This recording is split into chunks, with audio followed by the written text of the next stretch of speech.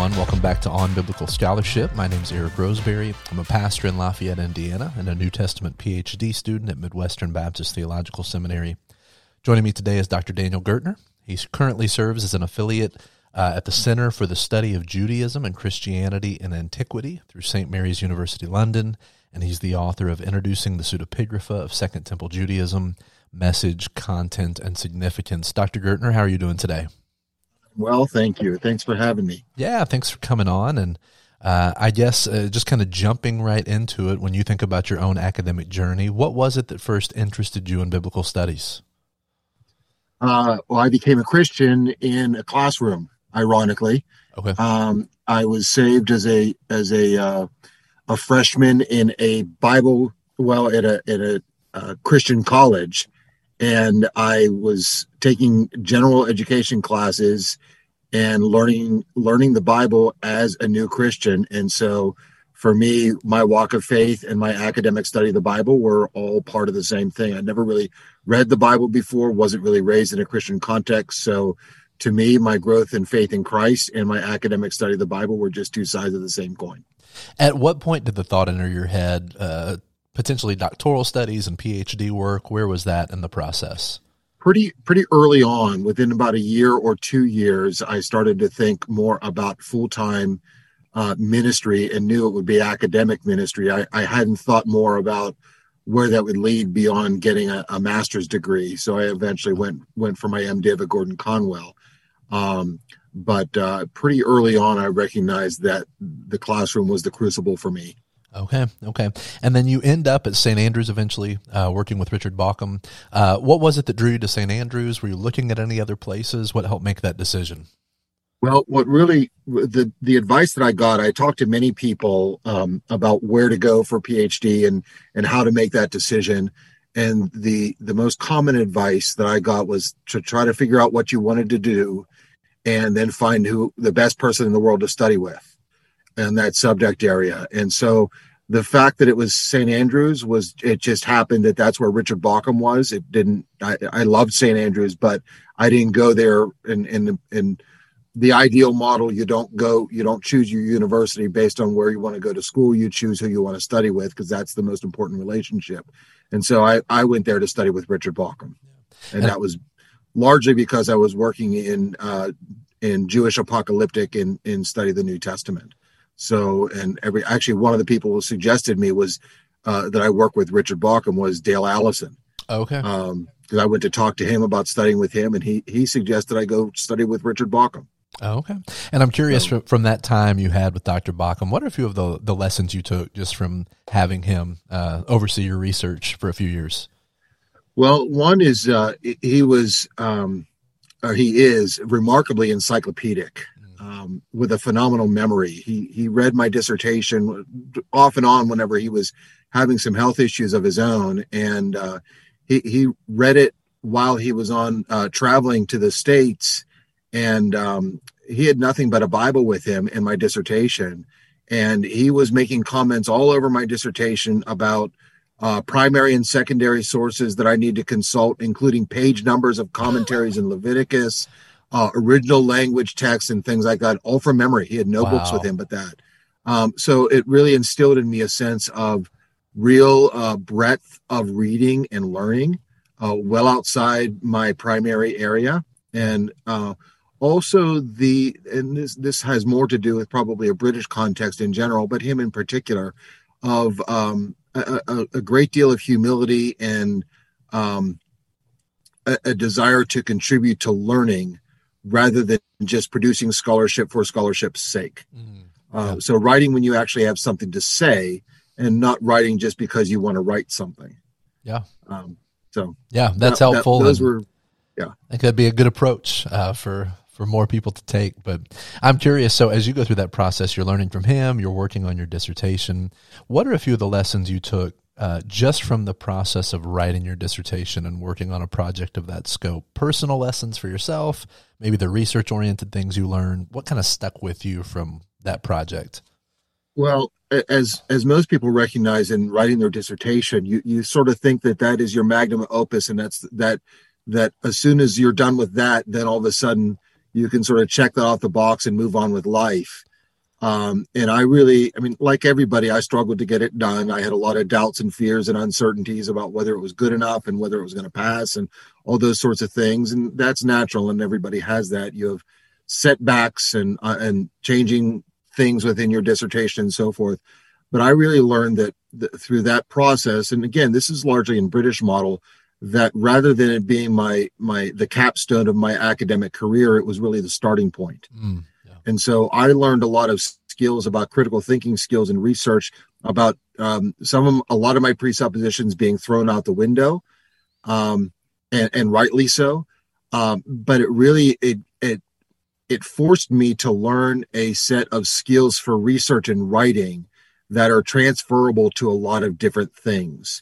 So my dissertation is in New Testament, but I've also published in the book you just mentioned is in Second Temple Judaism. Yeah. That's by no means a primary field for me, but I can get into fields that are not my primary field, not because I have the training in that field, but because I have training in critical thinking and research skills that is transferable to other fields as well. I'm curious, with your own writing and research and the things you're producing, are there a few ways you've practically set up your life to try and ensure you're able to give focused attention to those things?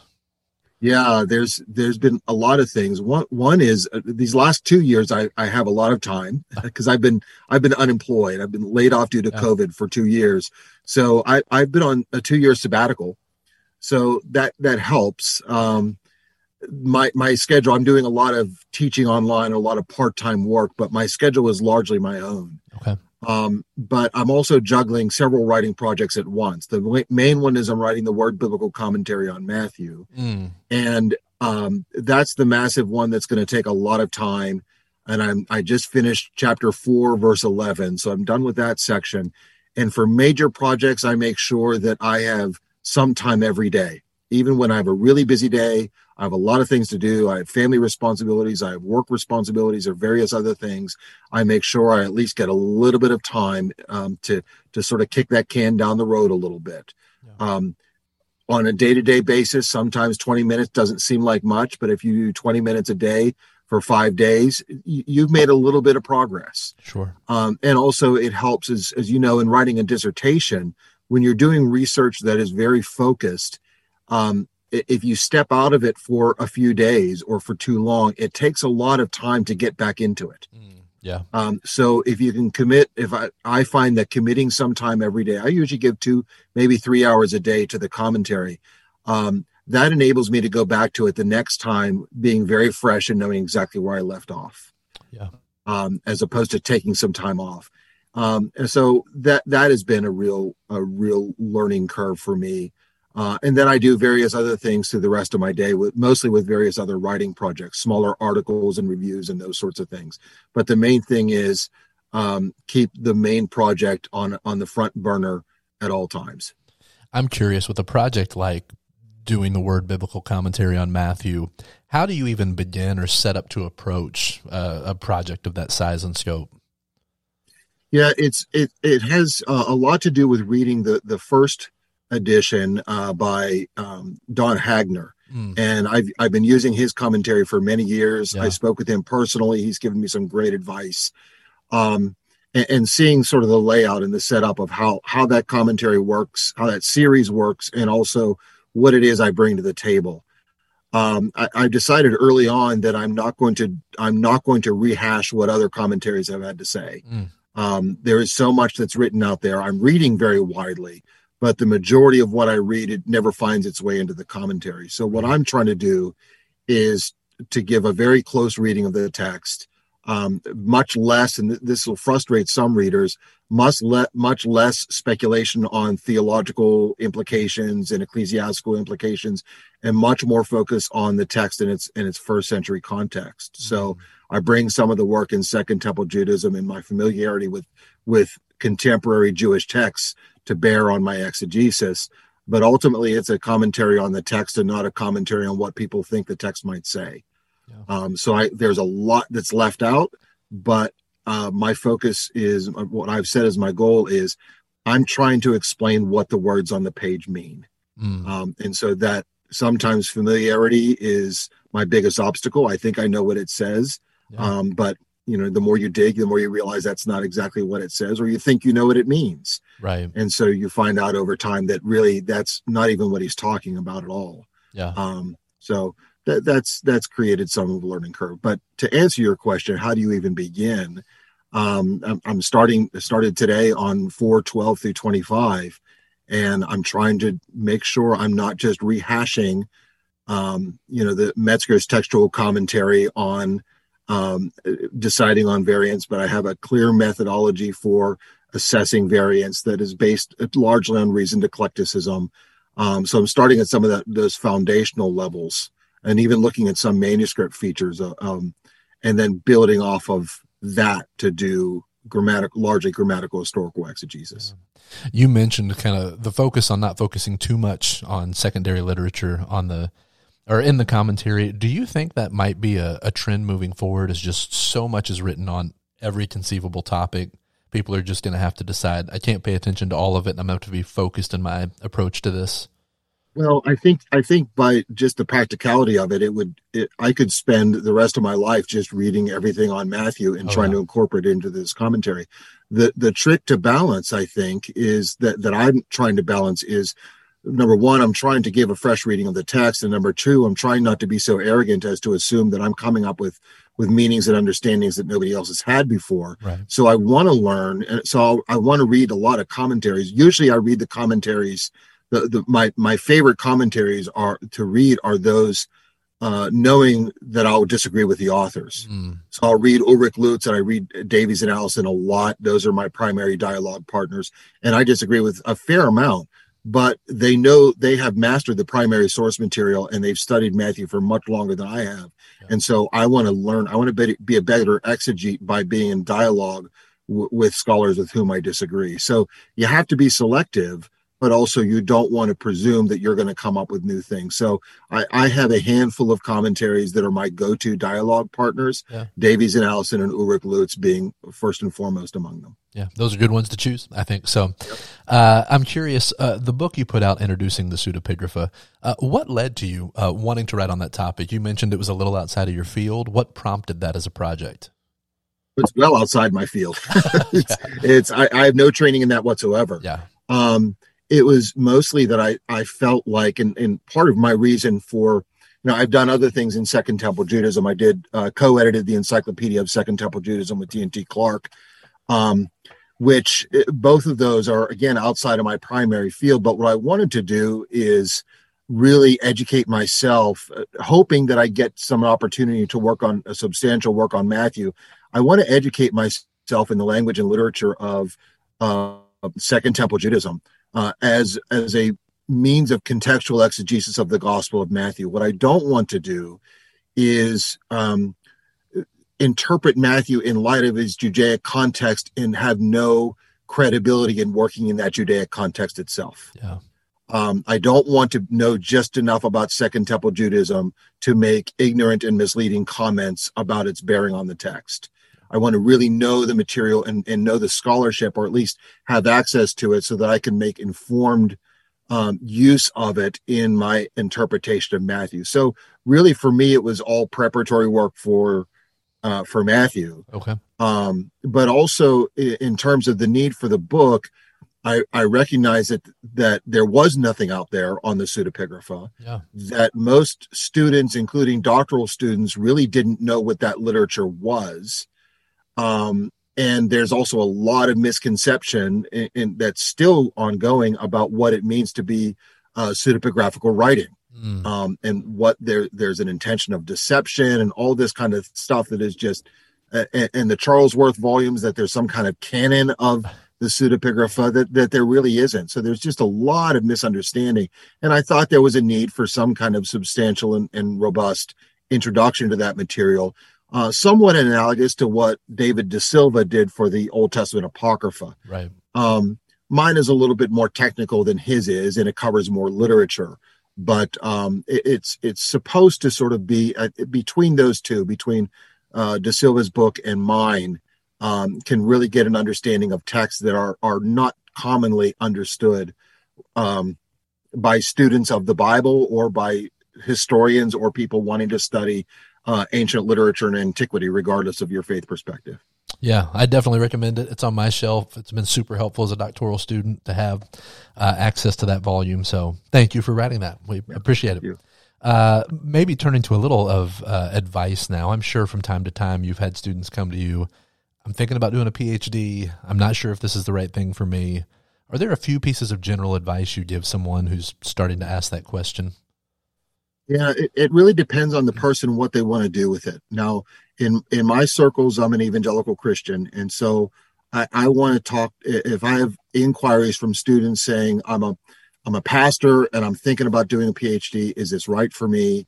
I'll always ask about, well, why do you want to do it? And what is it you want to get from it? And in the hopes of sort of flushing out, maybe there's some misunderstandings about what you can do with a PhD. That as soon as you get those 3 letters after your name, all of a sudden people will be knocking on your door to have you come teach.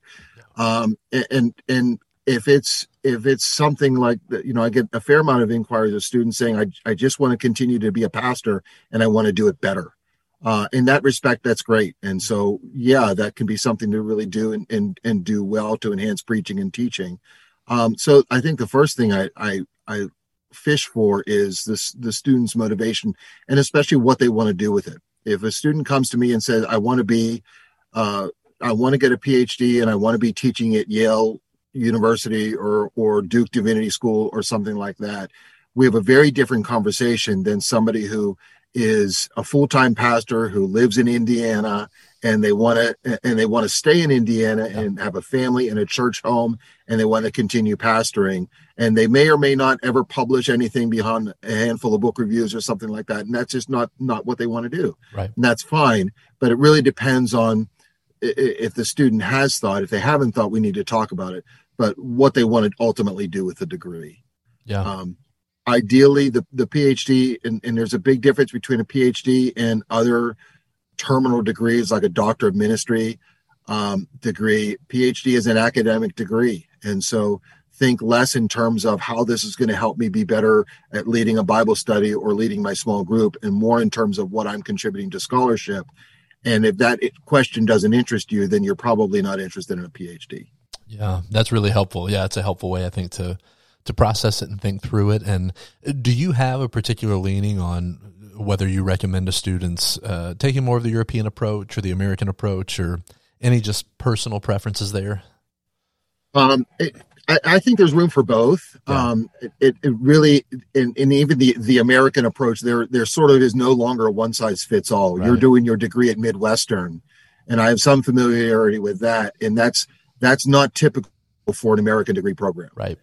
You would get a very different experience if you went to Duke. Mm-hmm.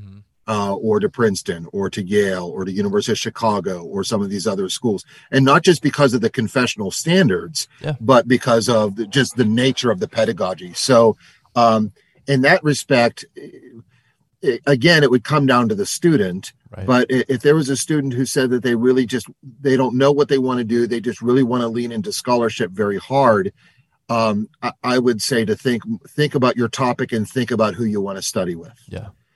And that really is a good guiding principle.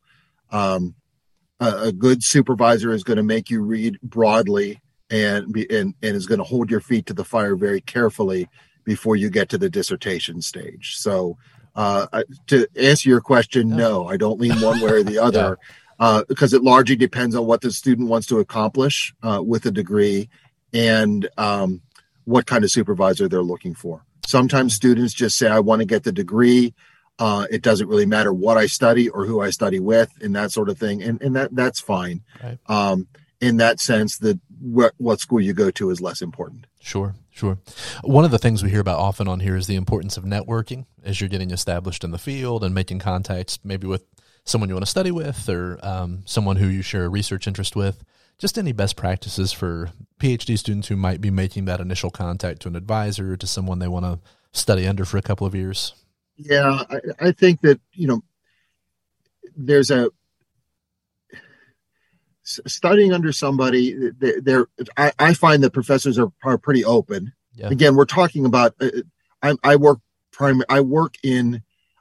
for evangelical institutions, but most of my scholarship is with is dialogue with non-confessional and non-evangelical. Yeah. So, but even in that field, I find that professors are very approachable and very accessible for inquiries. I think one of the things that students need to be really aware of is that it gets the most out of your inquiry with the professor for you to have some idea of the lay of the land before you come to the professor. So if you just say, hey, I want to do a PhD, I want to do it under you because I really like what you wrote in something, but otherwise you don't know anything about Pauline scholarship on apocalyptic Paul and the recent discussion, you're not showing that you're not making the best use of your inquiry to say, where do I go from here? Right. And the supervisor is going to recognize that pretty quickly, and you're not going to get very far. So make sure you've read up a little bit on a field and that you're ready to ask the right kinds of questions before you make an approach to somebody. Yeah. Making an inquiry about, I don't know what to study, what should I study? Those are things that you can ask the professor you're with now. Right. Rather than the professor that you want to study with. Yeah. And the professor you're with now can help you to orient yourself to, here are 6 books on Paul you need to read before you're ready to really think about this. Yeah. Yeah, that's good. As you talk to maybe for the newly minted PhD or the student who's about to finish their dissertation, as they think about those first few years of trying to establish themselves as a scholar in the community, where would you encourage them to put their focus in those first handful of years? I think the first handful of years, you're going to be teaching, and you're hardly going to be able to, especially if, again, in my context, you're going to come out of a PhD with a flooded market, that you're going to struggle to find a job. If you get a job, you're going to be teaching 8 classes a year at a Christian undergraduate school, and you're not going to have much time to do much of anything. Yeah. You're probably going to be paying off loans and everything else and trying to raise a family. So I would say focus first and foremost on doing your day job and getting it done well. Yeah. And knowing that the first 3 to 5 years, you're just going to be trying to get on your feet and keep your head above water. You're going to be preparing lectures the day before you're teaching the class. Yeah. And that's just the reality of it. So have a research plan, have a research agenda, try to publish where you can. But for the most part, recognize that part of your career is not going to be a front burner issue for the very beginning. And that's perfectly normal. The difficulty is because the market is so flooded with PhDs, you need to distinguish yourself in terms of some kind of publication. Mm-hmm. So that's where getting your dissertation published, and ideally published in a good peer review, with a good peer review publisher, Cambridge University Press, Library of New Testament Studies with Chris Keith, or Novum Testamentum with Brill, or something like that, is going to be important. Yeah, yeah. I always love to end on this, and I'm just curious, as you look at your own field over the next handful of years, maybe your particular research interest, what are a few of the conversations you're most excited to be a part of in the next 3 to 5 years? Yeah, that's a great question. I think there are a few things. One is in Matthean scholarship in particular, there is an increased discussion on the relationship between Matthew and contemporary Judaism. Part that discussion, is Matthew a Jewish document or is it not a Jewish document, is an old discussion, but really with advances in Second Temple Judaism, that there's a lot more of a clear nuance to bringing that to what do we mean by Jewish, and what do we mean by inside or outside, or are those parameters even useful anymore? And part of that is, and these are discussions that I'm kind of in the midst of right now, so that's why I've been thinking beyond them is a little bit of a challenge. Also thinking about integrating New Testament scholarship within the realm of Second Temple Judaism. From doing that massive encyclopedia, I'm doing another book right now, co-editing with Lauren Stokenbrook, on sort of bringing conversations forward.